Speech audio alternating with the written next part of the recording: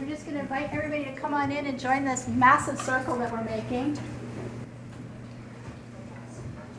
And scooch in, find a spot, find a friend, find somebody you don't know that you'd like to meet.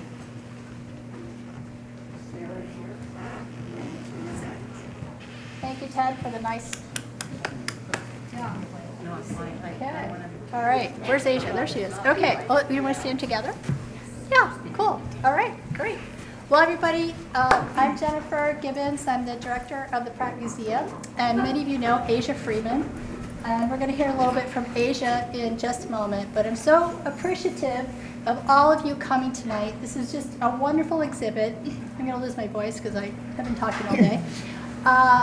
And we're just deeply honored to have this exhibit here. And so to start us off, I would just like to ask everybody to pause for just a moment as we acknowledge that we are here today gathering on the traditional homelands of the Dena'ina and Sugpiaq people. And I just would like everyone to pause for a moment and think about and honor that history.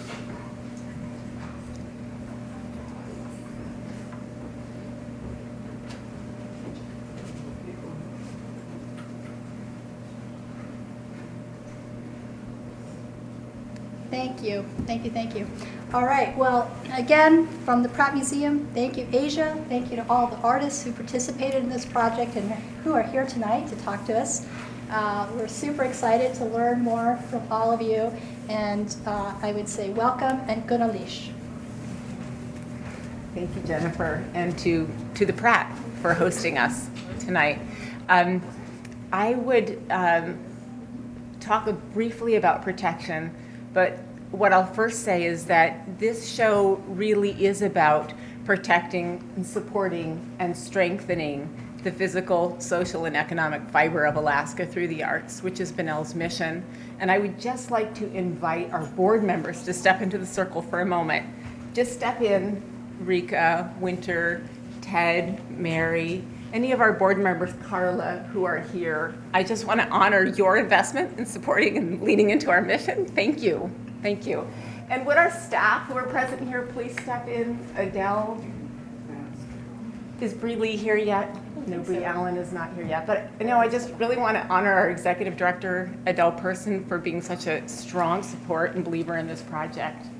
And then I want to return again to Rika and Carla as board members who together with our advisors, Joel Isaac and Melissa Shaganoff, really identified this show and the passion and track record of artists with whom we've been working to say this is the concept, this is the idea that's like surfacing now at this time.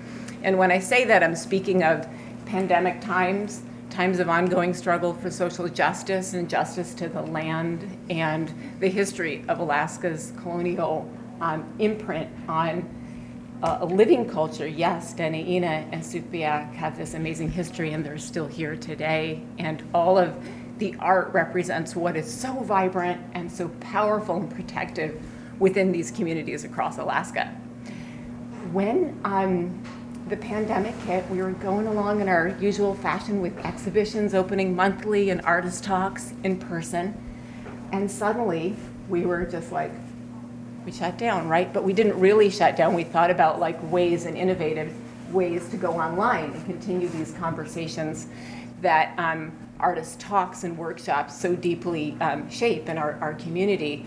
And we were fortunate to get CARES funds and support through Alaska Community Foundation and ultimately all the funders behind the show, Rasmussen Foundation, the CIRI Foundation, the National Endowment for the Arts, as well, to support artists in making work and in teaching through Zoom, customary art forms, and in mentorships. And so there's some really significant works that have happened behind the show that surfaced through these times, and that became the, one of the most important sort of thematic focuses of the show, how artists are working as land and culture protectors, as activists for social justice and well-being, and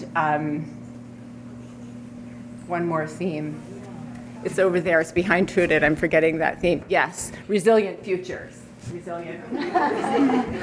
And so many of those artists are here. And what I'm excited about is the opportunity to introduce them and invite them to speak about their work. I'd like to begin with our elder, Helen McLean. And Helen has been a mentor for many years to Joel Isaac, standing next to her. Of Dene Ina origin, she's an incredible culture bearer, and I'll ask Joel to speak to that some more because the shape and depth of her knowledge has been so impactful in originating the work that they have to share and keeping culture alive today. So thank you, Helen, for being here, for the work you're doing. I'd like to start and introduce Helen. Dukidli Taveshnash, Helen Dick, or McLean Veiji, Dochdel Dech. Helen, this is Helen McLean. She is my teacher, and we're working together on Dene Ina language and culture. And I'll let Helen speak for herself, but I just want to start off with respectfully, the Dukidli is a respectful acknowledgement of everyone in the space and asking permission to speak with you. Helen can only talk so loudly, so I invite you to come a little bit closer if you're needing to hear a little bit better. But Helen, if you want to share anything about what it's like when we were working together on baskets, or your grandma working with you on baskets, and yeah, whatever you want to share. Well, when I was growing up, my grandma taught me how to make a basket because she makes them all the time. And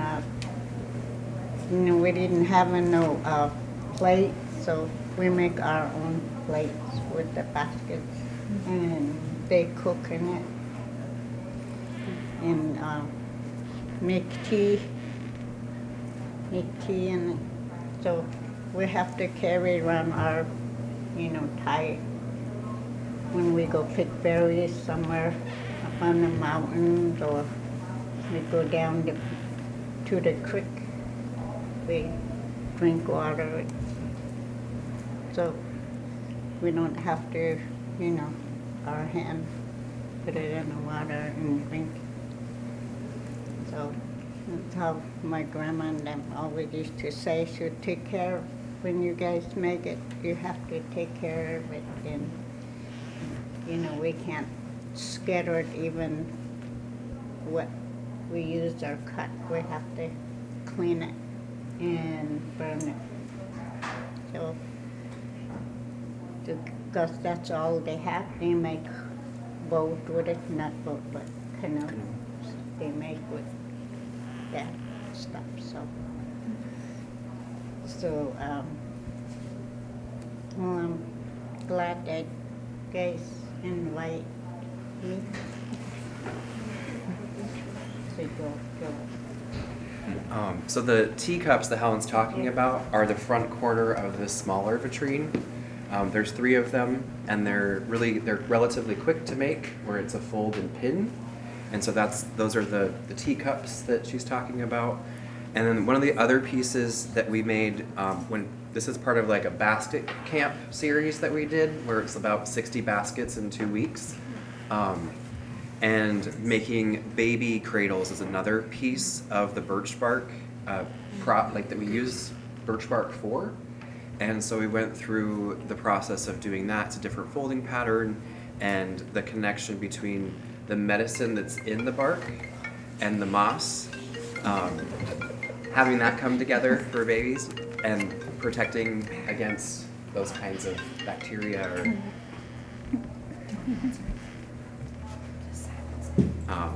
So that was one of the other things that we were talking about as we were out on the land. A lot of the work that we did, so this series, the Cooper Landing Bypass, if you've been driving between here and Anchorage, you get to experience that joy for the next 2 or 3 years. The part that they're working on right now is the corridor that Helen and I were walking along with ladders and backpacks for about a week and a half straight before they clear cut all the expansion. And so that's the only reason we were able to get bark like this size in this area is from DOT, working with DOT to be able to get access to those trees.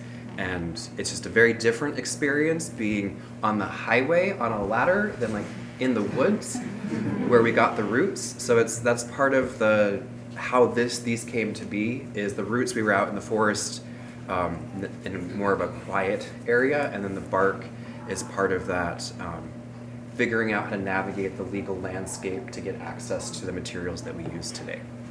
And Helen and I, actually us three, was the first time I made baskets with Helen was with Melissa at Culture Camp like in 2010. So that was a few years ago.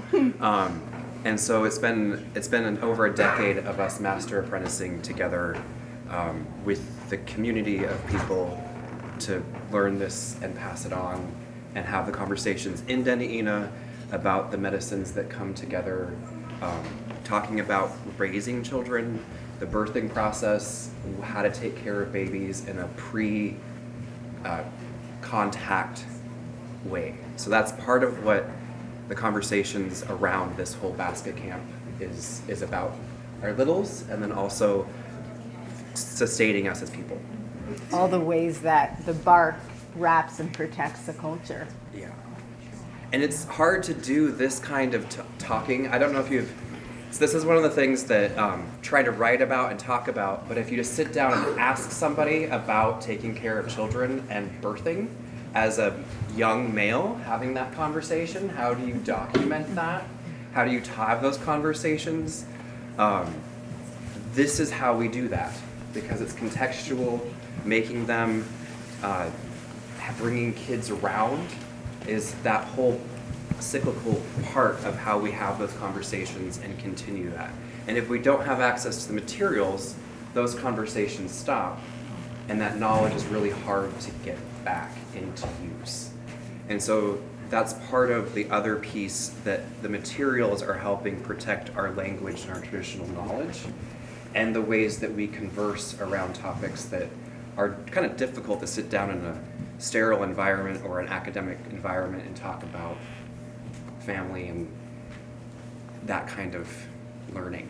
So that's just part of how this material and this practice is interconnected to protecting our ways of life. And the visual aesthetics, as people who are moving around a lot, our design lines and our language has, I'm a linguist nerd, prefix positions in the language, but also the visual lines that we use for our garments, the repetition, they connect to how we adorn ourselves, and our fine arts are embedded in these kinds of patterns and imagery. And then our language is it describes action. So the word for birch bark is an action statement. It's the thing that covers and protects us.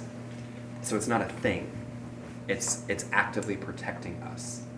So it's just a different way of thinking about it and visualizing, and how so there's language, there's the physiological health, there's the visual component, and then there's the multi-generational teaching that's wrapped up into what seems like very tactile, which they are, objects, but it's also embedding our fine arts into things that we live with and use versus just having it on the shelf. I do have lots of them on the shelf, and then I use them as well. So it's just that's part of the process of how this came to be. Beautiful. Thank Janelle you. for- Thank you, Janan. I'd like to introduce Lily Hope, who is to Joel's right, and that's because we'll first travel around this room and hear from the artists who are exhibited in this space, and then we'll go into the next room where Melissa, who's right here, but her work is over there. So I'm just going to invite Lily Hope, who came up from Juneau, to come forward and stand with the Chilkat protector masks, which was also one of the workshops that we sponsored, and she brought together her student cohorts. Thank you, Lily. Thanks so much for joining. Thanks for having me. I'm from Juneau, Alaska. Ushkindin da'at yuchat duasak yesh nachasati dakdain tan ayachat. My Tlingit name is Wushkindin da'at. I am Raven Dakdain Tan. My family originates out of Hoonah, Alaska, following my mother's line. My mother, Clarissa Rizal, was the instigator of all of this, I guess. She taught me when I was a young child how to dye yarns and spin warp and put cones on by the thousands, how to process cedar bark, how to cook it for days.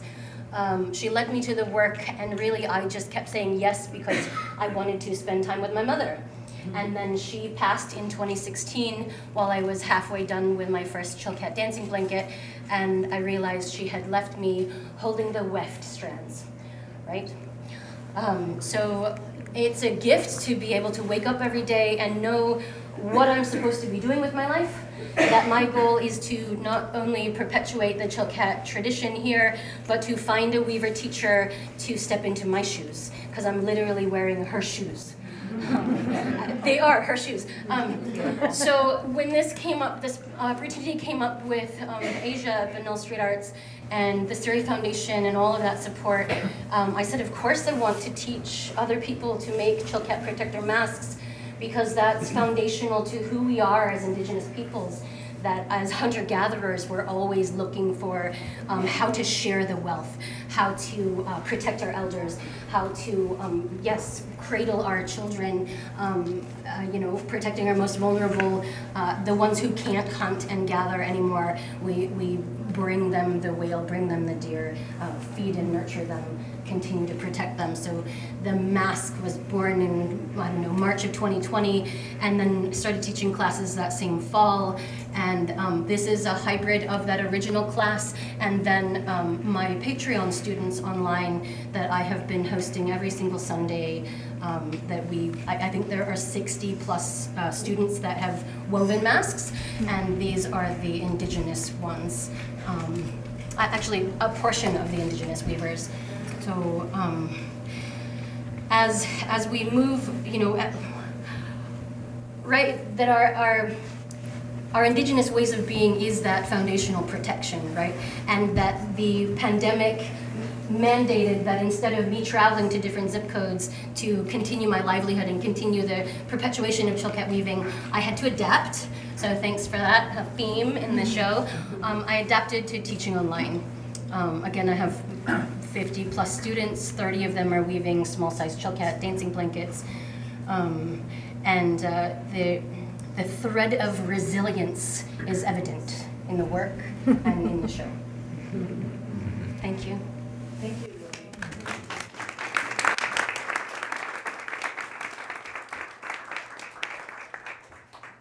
Before we move on to the next speaker, artist present here today, I want to point out that Lily's statement and statements by all the artists and beautiful images that they provided are available in this exhibit catalog, which is available for sale very graciously at the Pratt here today.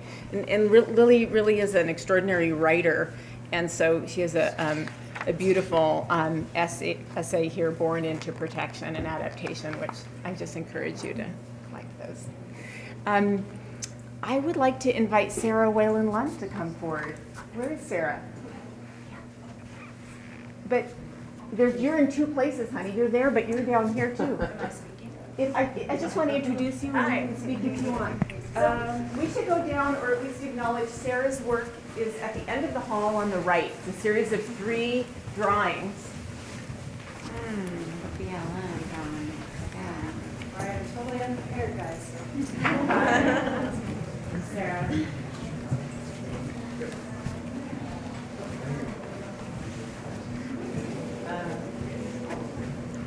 This is some illustrative work that I created right before the pandemic for the Red Hand, which has become pretty widely known, but I created that in 2019 for use by Native Movement, a local organization primarily based out of Fairbanks and Anchorage, but I created it for them just because I wasn't going to be able to have any other way to help, and I wasn't going to be in Fairbanks for AFN. They're holding a big protest or rally, which they always do for missing and murdered Indigenous women in coordination with AFN.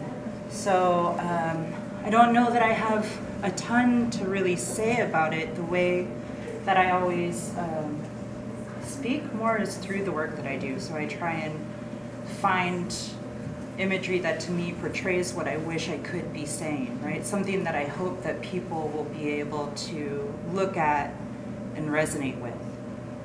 So these are some of the images that I've created. I do a lot of illustrative work. I do traditional tattooing as well as painting, block printing, you name it, pretty much I have my hands in it. But yeah, I wasn't prepared for having a talk, so I guess. Your work speaks for itself beautifully. That's what I hope it does, because I don't have a lot of words. And it speaks, and represents a really strong aspect of the exhibit, the theme of activists for justice and well-being. And in that work, in which you give an Alaskan face to that, an indigenous face, I should say, on the red hand, bring us into that movement of protection, which is, represented certainly through Amber's amazing Memorial Cuss book and other works that you'll see in the next gallery. So I'd like to go over there next, and when we're gathered quietly, invite Sarah to stand by her portrait, and then Holly and Melissa to speak about their works in that room. So thank you so much. Glad one of us was prepared. Thank you.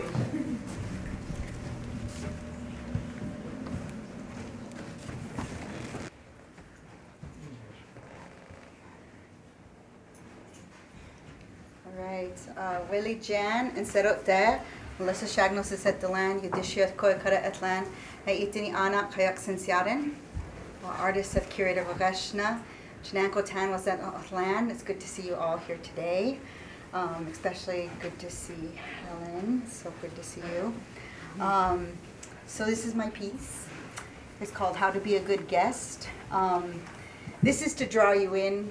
The work is really this poster. So I was gifted a residency this last winter to Rövda, Sweden, and I'll just say my partner artist from Sweden is in the back, Dano. So while I was in Sweden, I really wanted to think about like how I could spend my time at this residency in a good way.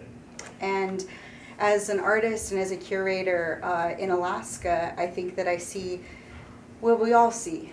A lot of people come to Alaska and they visit and they take their sort of experience and they leave. And I think in some ways that can be really extractive, and I think that it also really echoes a lot of the colonial history here in Alaska, is this sort of extraction and seeing Alaska as a place that can benefit you, or that you can, conquer and, look at as the last frontier. But the truth is Alaska is actually a very old place. It's a very cared for place, and it's a place that, my ancestors and my people have been for thousands of years. And so part of me thinking about leaving Alaska as an artist and going to Sweden, going to Rövda, was how do I do that in a way that isn't extractive? How do I do it in a way that's as a guest going into another territory and not just like pulling for my own personal experience, my own personal gain? How do I really deeply understand a place, and how do I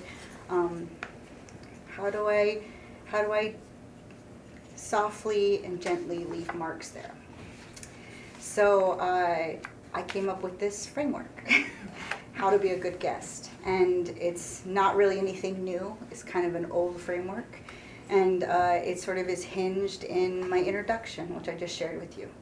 A big part of, I think, indigenous cultures across the world, and certainly within Alaska, and certainly within Dene, Athabascan cultures, is that you introduce yourself.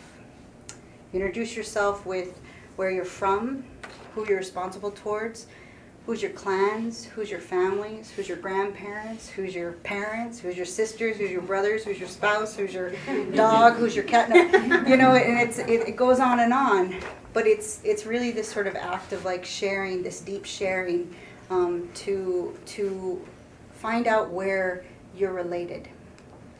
I share this with you so we can find out how we're aligned, so we can find out how we're connected, to see how we can be allies to each other. And I think that in many ways, if we all took that time to really introduce ourselves and where we're from and who we're connected to, that we would inevitably find strings in which we are already tied, you know. And so this is kind of like that framework. It's sort of a sort of Mad Libs poster. And you go through and you answer these questions.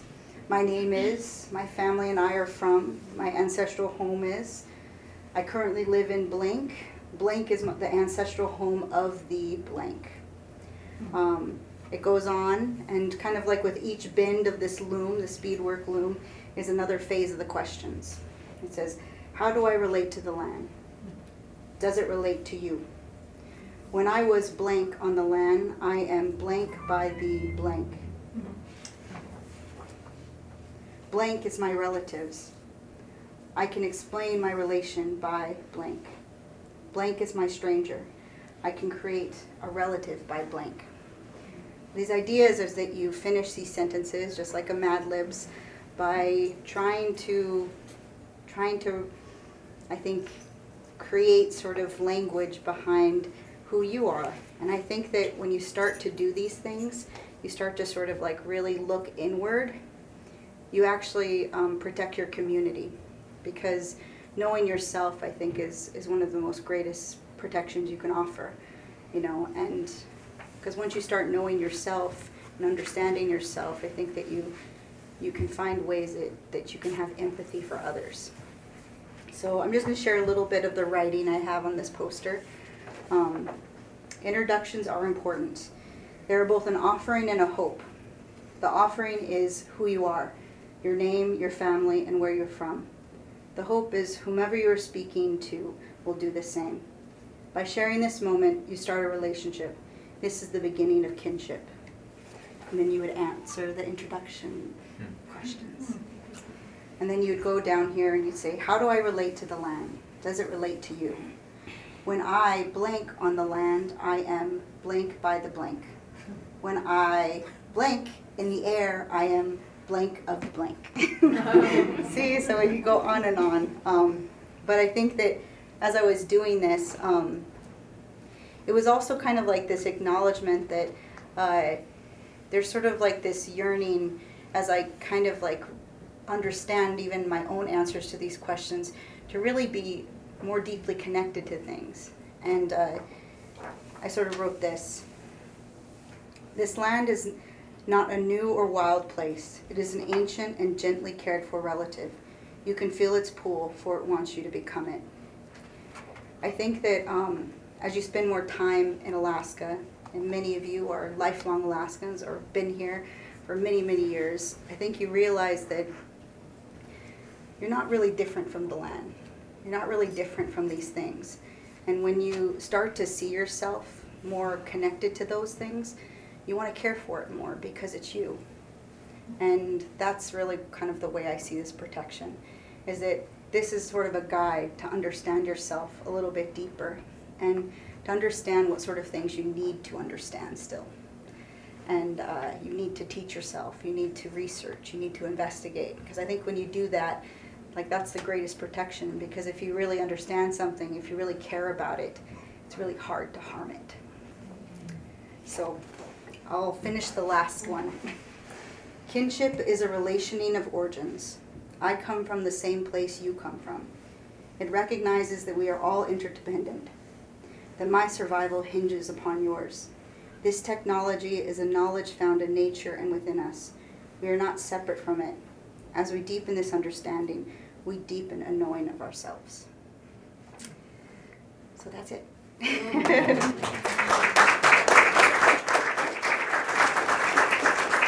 encourage all of you to come and get a poster here.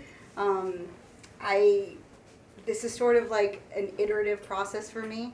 I just ask that people visit some of the stuff that I do, and you know, if you feel compelled to, you could donate to my Elder Language Fund or my Elder Travel Fund that I have listed on my website and my Instagrams. But feel free to just take one for free too, because that's my work, my gift. So, Jeananne. Thank you, Melissa. You. I should have went first.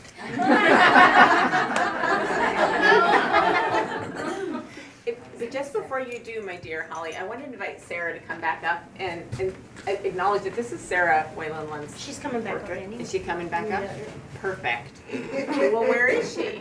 She's right there. Oh, perfect. She's right in front of the mirror. Okay, perfect. She could just stand there. I'm going to switch places with you. So, you can. You can look over sexily. Yeah. Welcome to our living room. Uvanga ataka metitko, kikik mironga. My name is Holly, and I'm originally from Kotzebue, Alaska. I'm Sarah Whalen Lund. You guys already met me. Ayaki. Yes, Sarah Ayaki Whalen Lund. I'm from Anchorage. I tattoo with Holly. My family is originally from Unalakleet, and this is my sister Sean right over here. I'm so glad Sarah's here. We haven't seen each other in a while, so it's special. Quite a while. Yes. So traditional tattooing. You can watch the video later. Let's just pretend it's not there right now, so I don't have to look at myself. But Mike Conti and I worked on that together. We often work together, and he's traveled with us extensively. And he does a lot of film work. And we're working on a project now where we're going to do like a multi-tiered film installation. Does that describe it? A 3-channel. So, yeah, I thought we'd look at the portraits because these are amazing and they're beautiful, and Sarah and I did all these. Yeah. Every tattoo you see here, Sarah and I had a hand in, and some of the girls have both of our work. So traditional tattooing, Inuit tattooing is thousands and thousands. I've held pieces that have traditional tattoo markings that are 11,000 years old, 11,000, carbon dated 11,000 years. So this history is very, very long, and many, many, many generations of women tattooing each other. Men did have tattoos. That's always a question I get. Men did have tattoos. However, it was a smaller percentage, usually leaders or whaling captains, things they wanted to celebrate. So the women would tattoo them because the women did all the stitching. Had better stitching. Had better stitches. Did all the stitching and the clothing making for the generations of their family living with them. You wanted the women who've been sewing forever to be the ones to be tattooing you. For sure. And not the dude with Yeah. with the big fingers. Yeah. So yeah, I mean the way we do it now, we use traditional techniques, so no machine. I actually brought a kit that I was gonna tattoo Dano with, our visiting Swedish artist. But when I tattoo outsiders, I don't use our traditional markings. Those are sacred just to us. I usually use something inspired by Alaska, and then it celebrates their time here, right? And really, what Sarah and I were talking about, because I was trying to figure out what do I want to say about protection, is that these are our protection, this connection to our ancestors. 10,000 years and generations of people. That was only interrupted 100 years ago. It wasn't that long ago. In fact, we have living memory of traditional tattoos, so we can ask our older aunties what they saw and how they were done. And it's always amazing and powerful when we do find out more. And we find out more every day. Not Mary? Mm-hmm. Yep. And Mary's on the board and is heavily tattooed by us. So yeah, and celebrating your ancestry as a Yupik woman, and what that brings, that protection of walking around the world. It's kind of a scary thing, actually, to walk around the world with markings you have to fortify, which then kind of protects you because you're on the lookout. Strengthens who Right. you are. It takes who you thought you were and then forces you to become that tenfold, I would say, That's at a good least. description. You know? And it not only does it protect us, but it protects and preserves the memory of all the women that came before us, so that we're here. We're still here, right? Yeah, I love it, and I'm honored to do it. I mean, it's just so special when we are in the room, and like birds are chirping outside, sometimes yelling, or dogs are barking, things are moving. Like, we have had unexpected movement in our studios many a times, and just, I'm not ready for that kind of spiritual connection. Yeah. But it's also very special when an ancestor visits when you're tattooing a person, you know, sitting there.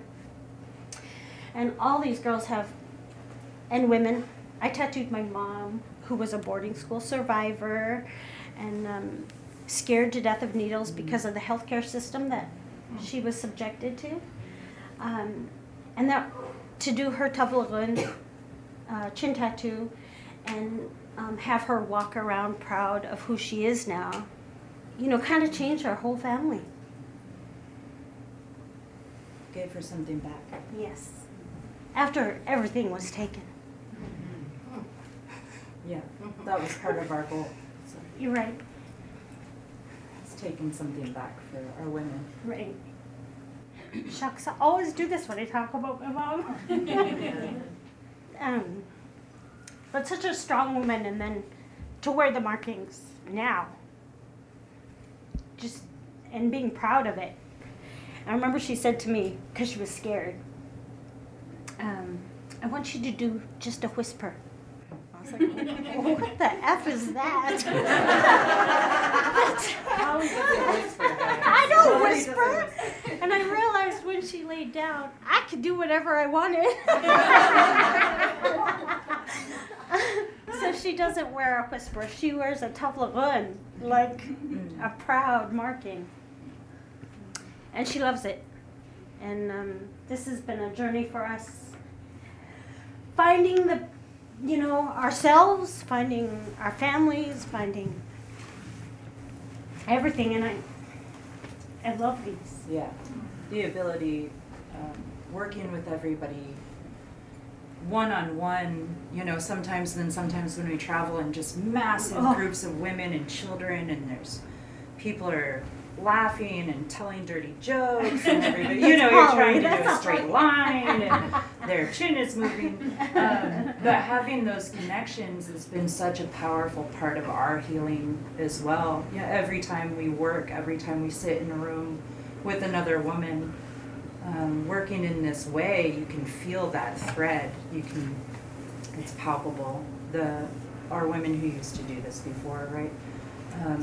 They're right there with us through all the stories that we're talking about, through all of the tears that we're shedding, through all of our laughter, and the healing power of that, to be in that kind of presence again is amazing, absolutely amazing. And all of these women have their own stories and why they chose to do it, why they're trying to reconnect and represent themselves as modern Inuit women, you know, showing the face of who we are again. I actually didn't know this was going to be here. I didn't know she got these photographs, and it was a lovely surprise. Yeah. I was like, where'd you get these? Because they're amazing. Well, we had to individually contact each of the participants. So, Oh, so Sarah I knew. probably got about 5 emails and then finally a text. Yeah. Oh, I love it. I love it. It's a wonderful surprise.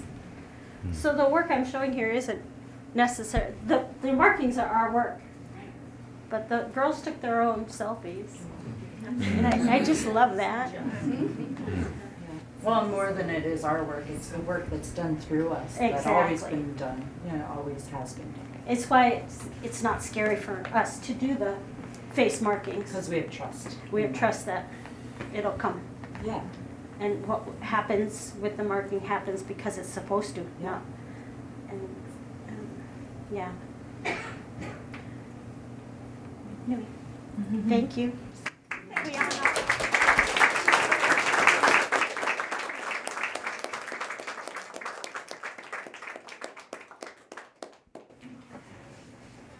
It's a powerful gift to be witness to this work that you've all done and to be a part of this community that seeks to protect that right and those long traditions.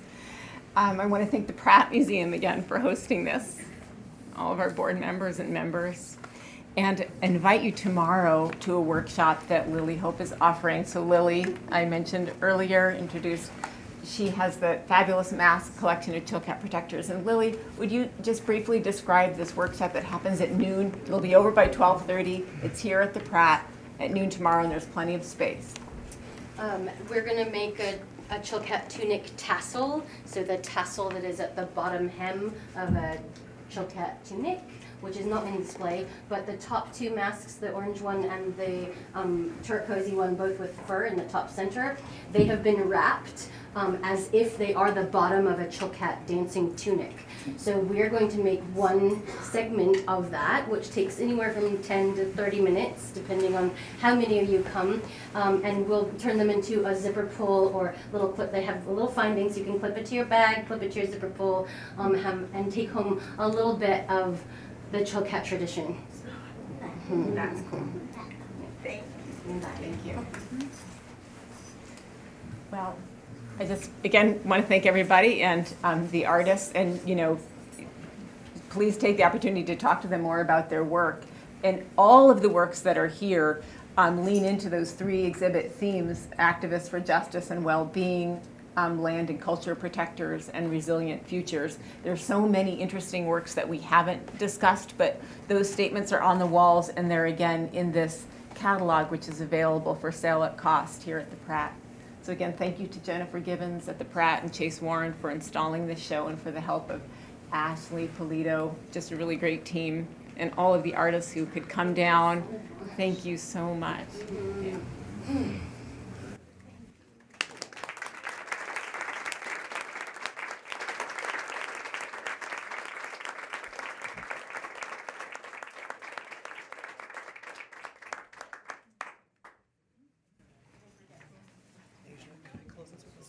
Yes, Joel is going to close this with a song. It's in the catalog. Yeah. And it's what Helen we were talking about before with the baby cradles and the baby moths. There's a connection to our children with the birch bark. And so in the essay that I wrote, which was part of Helen and I's work, Helen and I wrote a song. So I want to sing it. It's a blessing song for children, since you can't hear it, the tune in the catalog. So I'm going to sing it for us now. It goes. Was that not the beginning? Yeah, the beginning is It's in two parts. Right, there we go. Let's see. It goes from There we here go. Okay. to over there. Thank you. So it's called Chanik na Etnesh, which is we care for our children. And it goes Chanik en Kodi Nochtangu Nagaschen Yaglish a Hedins a Kazun Sari Rokotunte. Hey ya ha, hey ya ho, hey ya ha, oh ho oh. Tsani zed chik o, nak dashtani yanul nech. Koyak di chik o, idi eshkot inil rech. Hey ya ha, hey ya ho, hey ya ha, oh ha oh. Idach di Yarli terlia, Nzaho Yarli hituyar, Hey ya ha, hey ya ho, hey ya ha, hey ya ho. Janan, the last line is, hope all will be well for us as you grow up in this way. So Janan, for everyone who shared, and the fellow artists, I really appreciate the work that you're doing for our people across the state, and we hope that all is well for each one of you as you travel back to wherever home is. So Janan, also for Asia and Benel for organizing this work. So I just wanted to share the song. That was one of the pieces that I forgot when Helen and I were talking that is part of the basket making process of writing a song. That song was part of the basket making process. So I just wanted to share that.